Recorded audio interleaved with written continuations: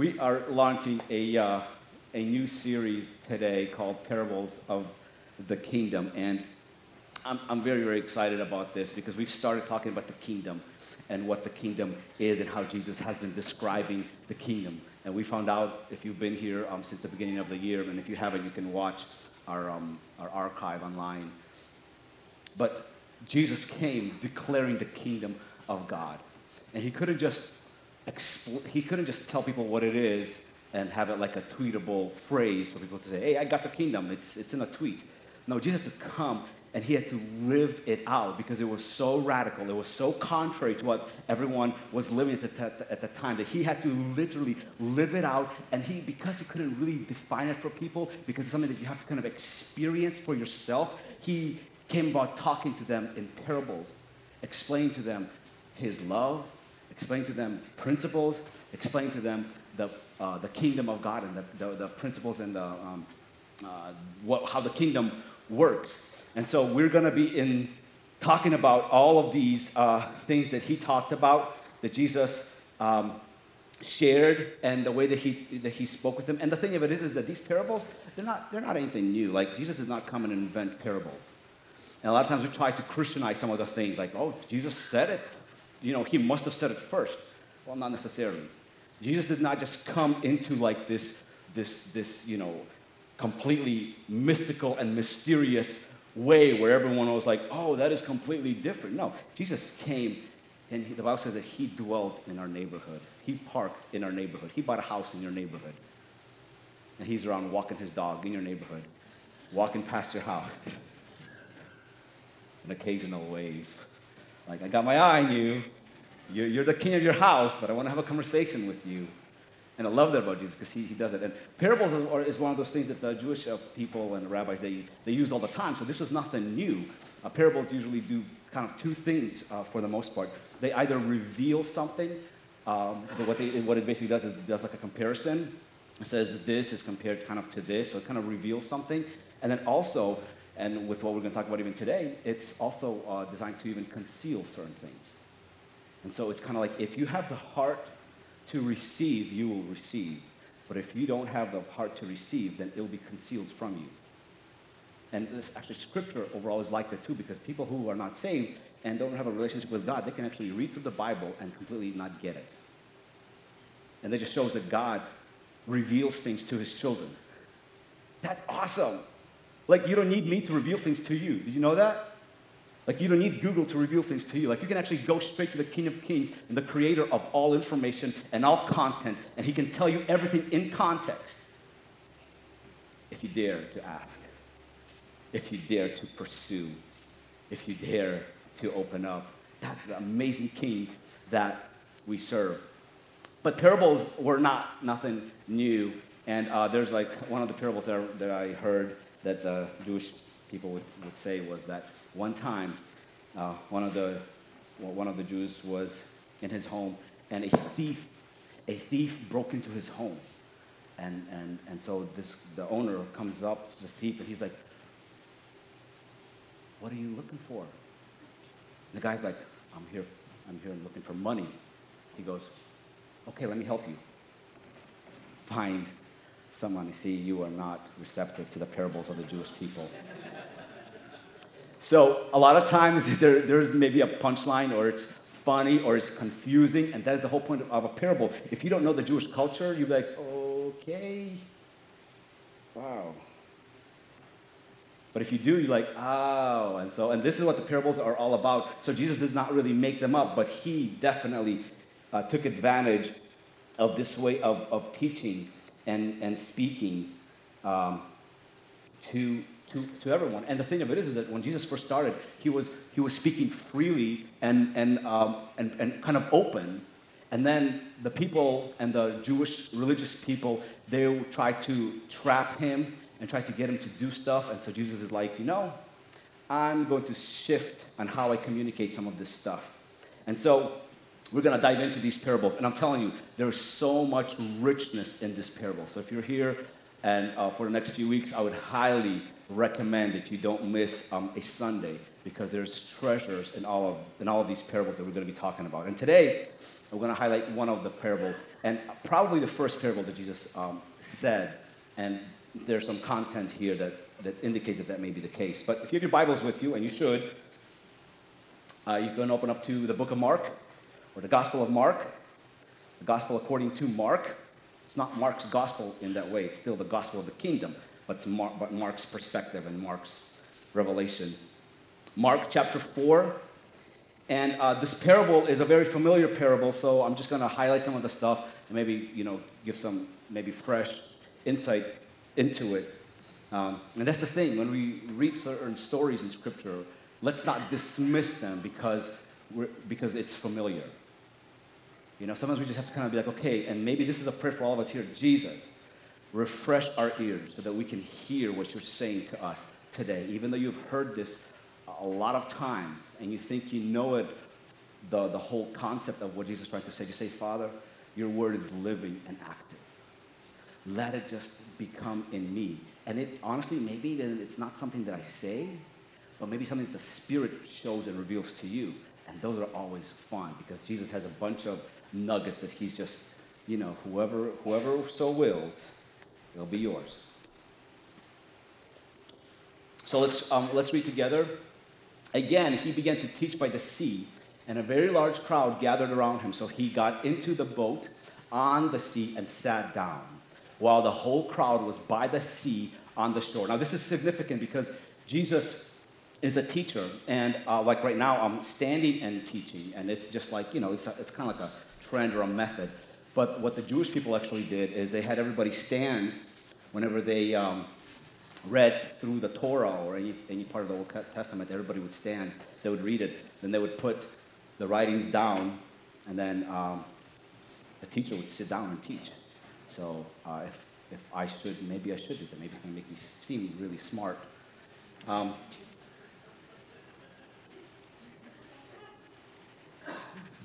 Verse number 2. So he taught them many things in parables, and in his teaching, he said to them, listen, consider the sower who went out to sow. As he sowed, some seed fell along the path, and the birds came and devoured it. Other seed fell on rocky ground where it didn't have much soil, and it grew up quickly since the soil wasn't deep.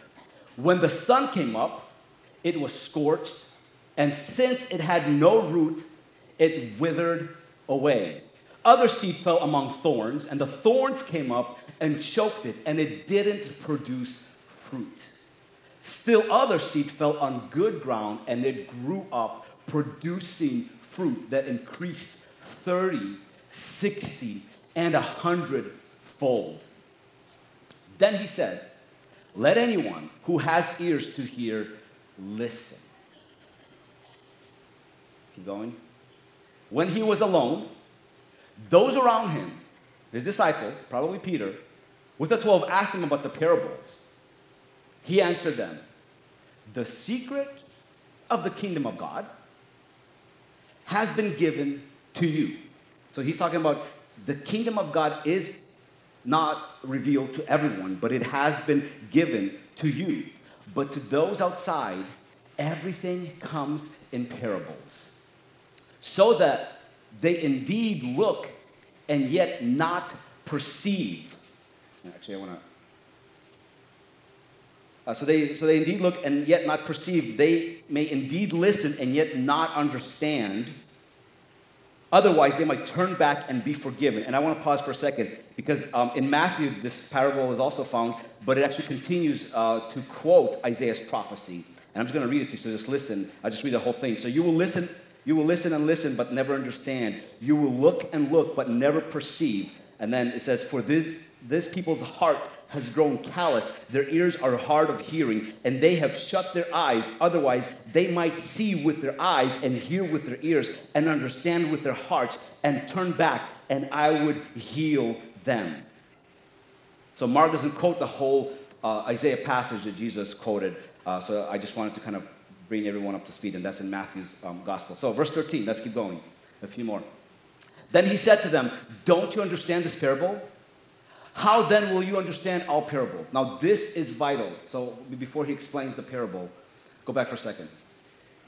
This is why people, the scholars and those who study the Bible believe that Jesus really started out with his parables, with this one.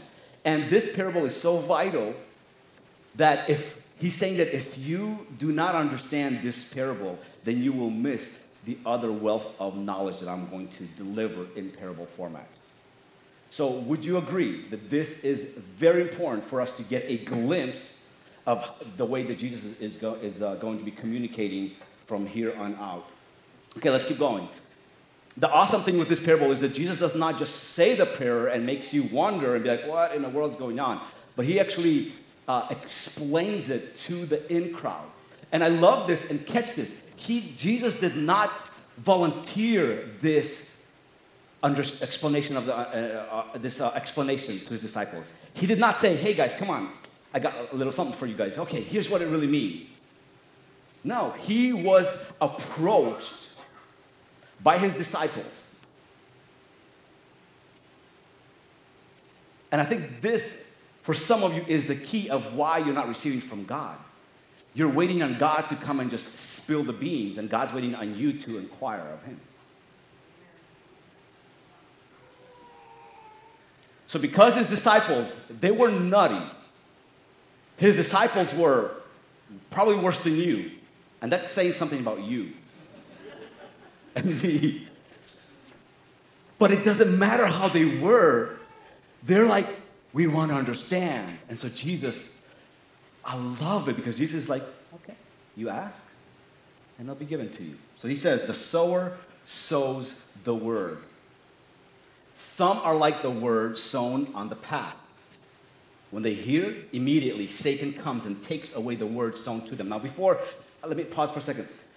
What we really want to do right now is we want to internalize and say, okay, which soil am I? Right? Raise your hand if you're already doing that. You're like, okay, which one am I, God? Oh, you're already convicting me. I got to repent. I already know which one I am. Okay, can you not read it?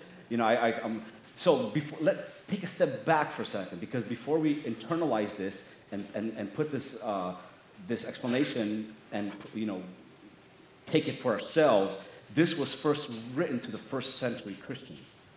So we have to kind of peel back a little bit before we just internalize this.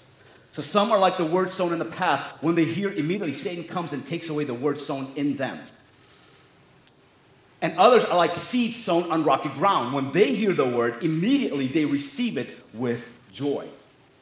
But they have no root, and they are short-lived. When distress or persecution comes because of the word, not because you're having a bad day, but because of the word that was sown, when persecution comes, they immediately fall away. Others are like seeds sown among thorns. These are the ones who hear the word, but the worries of this age, the deceitfulness of wealth, and the desires for other things enter and choke the word, and it becomes unfruitful. And those, like seeds sown on good ground, hear the word, welcome it, and produce fruit 30, 60, and 100 times what was sown. And he also said to them, is a lamp brought in and put under a basket or under a bed? Isn't it put on a lampstand? For there is nothing hidden, and this is what I talked about in the beginning, there's nothing hidden that will not be revealed, and nothing concealed that will not be brought to light. If anyone has ears, let him listen. And he said to them, pay attention to what you hear. By the measure you use, it will be measured to you, and more will be added to you. And for whoever has, more will be given to him, and whoever does not have, even what he has will be taken away from him. And then we'll pause over there. And I understand this, that there's not enough time for me to really just go into everything. So this is why I love this series, because we will be diving into a lot of this stuff. And so what I want to do today is just kind of like a little bit paint a picture. And in the last little verse, Jesus said that even the concept of the parables, some people will have a lot, and I think it's pretty powerful because we live in a world where people are saying, hey, if you have a lot, you have too much. And you got to give to people who don't have anything, you know? And if you don't have anything, you got to go and try to take from the people who have. Like, we're in this age, and this is not I'm not trying to allude to the fact that we're supposed to help people who don't have a lot, because that is our calling, is to also keep an eye on people who are needing things, and for us to come and be a blessing to them, right? Like it's amazing whenever you can bless someone. But what Jesus was saying with the parable specifically, with the kingdom of God, he says that those who have a lot, they will get even more. And those who don't have a lot, even what they have will be taken away. So in the context of this parable, it's like if you're pursuing God, God's going to give you and give you and give you. And then when you pursue God even more, he's going to give you even more and more and more. And then if you don't have and you just grab just a little bit, you're like, oh, okay, I think this is good enough. Now I'm going to disconnect. What he's saying is that even that little bit, I'm going to take away from you. This is kind of like reminds me of either you're going to be hot or cold, because Jesus spits everyone out who's lukewarm. So, the cool thing about these parables is this. There's a lot. Let me tweak this. And if you're asking, no, that's not a parable. I'm really fixing my mic. Nothing. So, I'm just going to talk a little bit about this.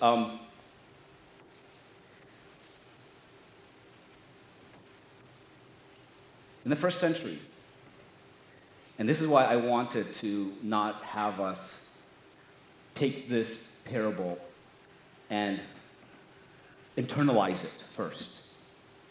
But let's kind of back up and say, okay, Jesus, why were you saying this parable? What does it really mean? And if you study history,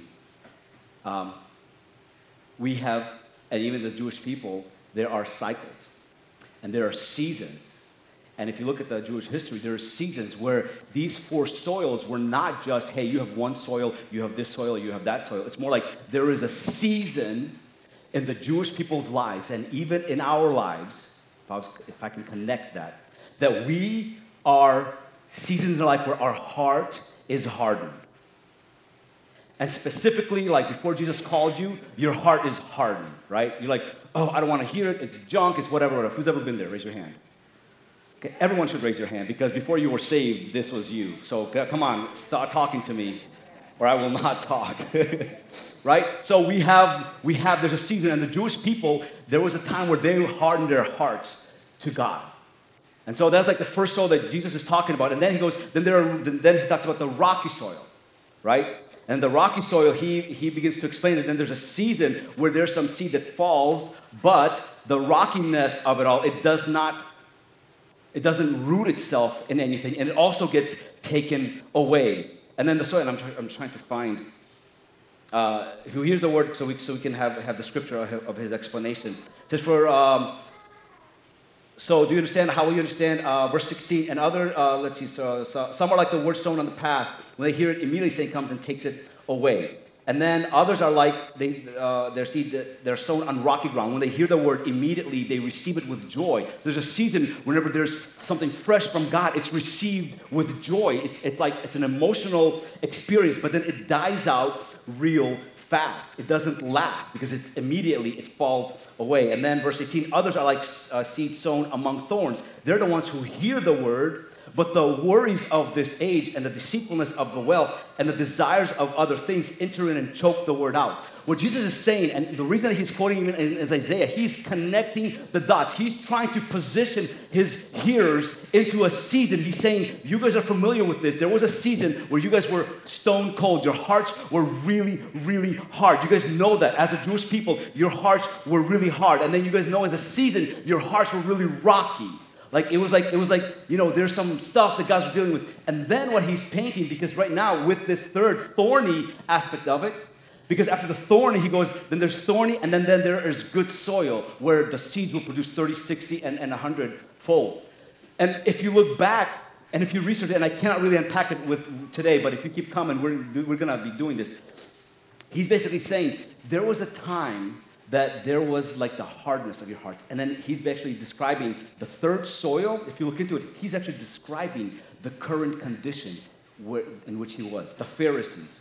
If you study the Pharisees, they were not hardened in heart. They were thorny. What thorny basically is that we want a little bit of God, but we also like to do things our way. And that's like the the cumulation, the compactedness of a religious person. You know, I want God, but I also want what it comes with it.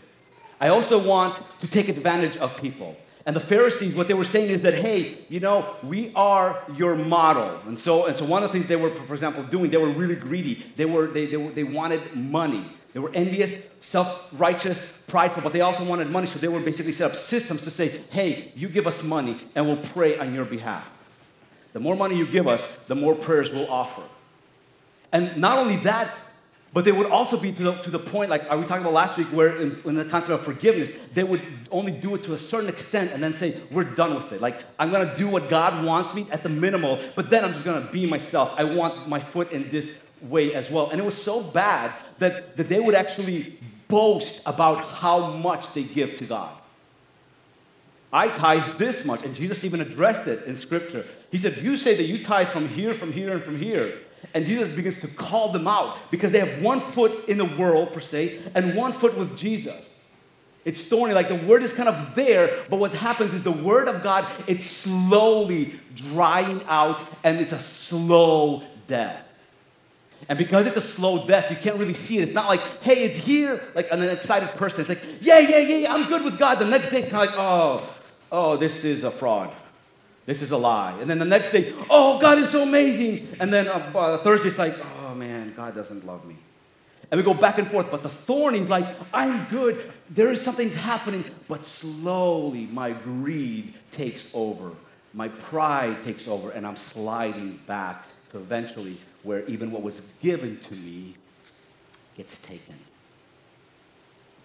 And what Jesus is saying is that, but then there's a good soil that's coming, that the people and the season is coming where they will receive the word and my kingdom will multiply. So Jesus was kind of like explaining to them the condition and also explaining to them what is getting ready to happen in season. So if you look at your season, you and I both have seasons. We all have seasons where we are like either really hard at heart or we're super excited, and then as quickly as we got excited, then it kind of gets taken away from us. And then we also have seasons where we grab onto something, but slowly the cares of this world that pull us back, and then we revert back to what we used to be. And then there are other times in our life where we just receive it, and we're like, yes, and it alters and changes our lives. Who am I talking to about here? Now, I love this is because Jesus knows this about you and I. And if you're writing points, I have some points. There's potential and power in the seed. And what you see here is the sower. He is sowing seed generously. He's almost being wasteful with his seed. He's going to sow some on the hard rocks. He's going to sow some on the pathway. Not intentionally, but he's going to let some of this spill over because we serve a king who has seed to give. And he's continuing. So when you come to church, maybe your heart is like in one way and the seed's still touching your hard heart or your trampled down heart. But it also talks about that even though that we have a God who has unlimited seed, we also have an enemy that is waiting to steal everything that God sows into you. You ever wondered why you come to church and you hear this word and you're like, oh, this is so amazing, God showed up something. And if you just let it sit there and don't let it take root, Satan's like just waiting outside these doors, because Satan's not in here, but he's right outside the doors. And he's not in the form of any of our volunteers or servers, no. But he's just waiting for an opportunity, for a feeling, for someone to do something wrong to you, to snatch away what was getting ready to produce something amazing within you. So you have to recognize that Satan is not, we have to think of Satan in more tactical ways. He's not just like, oh, he's going to just come and possess me and it's Satan's work. No, Satan is there. He is patient. He's waiting. He's eyeing you. He's like, where will I have an opportunity to snatch what was given? Where can I take the potential away of the word that was sown? And he snatches it and snatches it and snatches it. This is why God will show us something right now, and then we're like, oh, this is, and then we accept it and it's great, and then we realize there's a phase, and then later on in life, maybe 5 years or 10 years or 15 years, the same seed will be sown again, and it reignites us. We're like, this is familiar seed. And then you look back and you're like, somebody stole it from me. And a lot of times you're like, not this time. Not this time. Not today.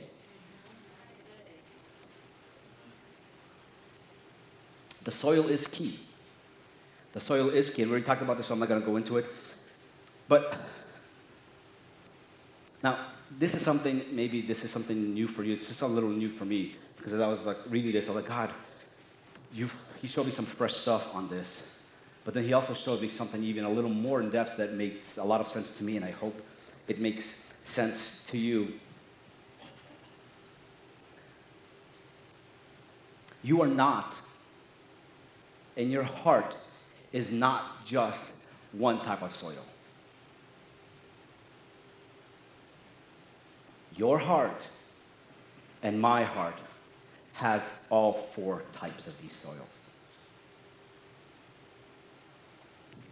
So as God is throwing seed to the good soil, where you're receiving it, allowing it to root, the same word falls in other areas where you're like,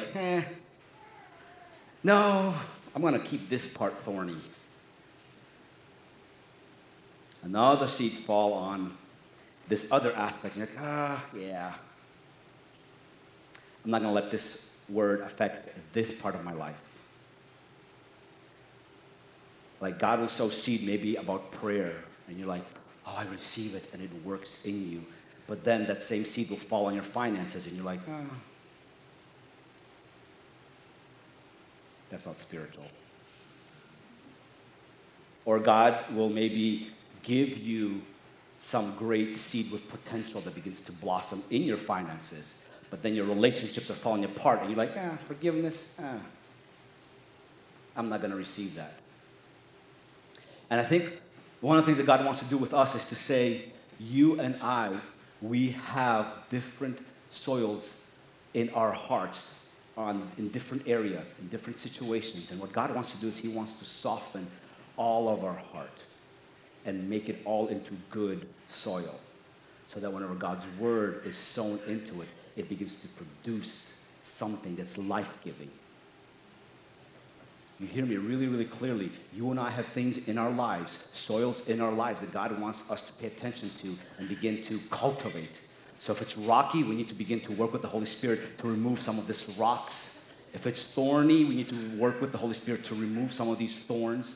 If it's just a pathway, we need to dig into it and cultivate it so that the next time God throws seed into our lives, it will take root. God just doesn't show up overnight and explode things in your life. He doesn't do that. He gives it to us in seed form, because seed has the potential. Seed is the vision that God has, and God only gives it to his people in seed form. And when we bury that, when it begins to take root in time, the potential is realized, i.e., the kingdom of God begins to grow inside of us. We realize what's going on, and then after we realize it and we're full of the seed within us, and then all of a sudden it appears and people begin to see the fruit. People begin to see the kingdom just completely come out of us. And so God wants to plant, and he's specifically talking about, we can go generically, the word of God, it's all the word of God, but specifically what he's saying with these parables and the ones that we're going to be talking about is that the seed God gives, the way he gives the kingdom to you and me is in seed form. He gives you a seed, he gives me a seed, and then he's like, if you allow the seed to die within you, to root itself within you, then you will begin to see the kingdom of God begin to unfold in your life.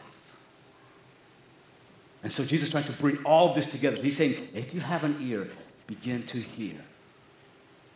Begin to hear. So as kind of the band comes up, I'm telling you, I honestly, man,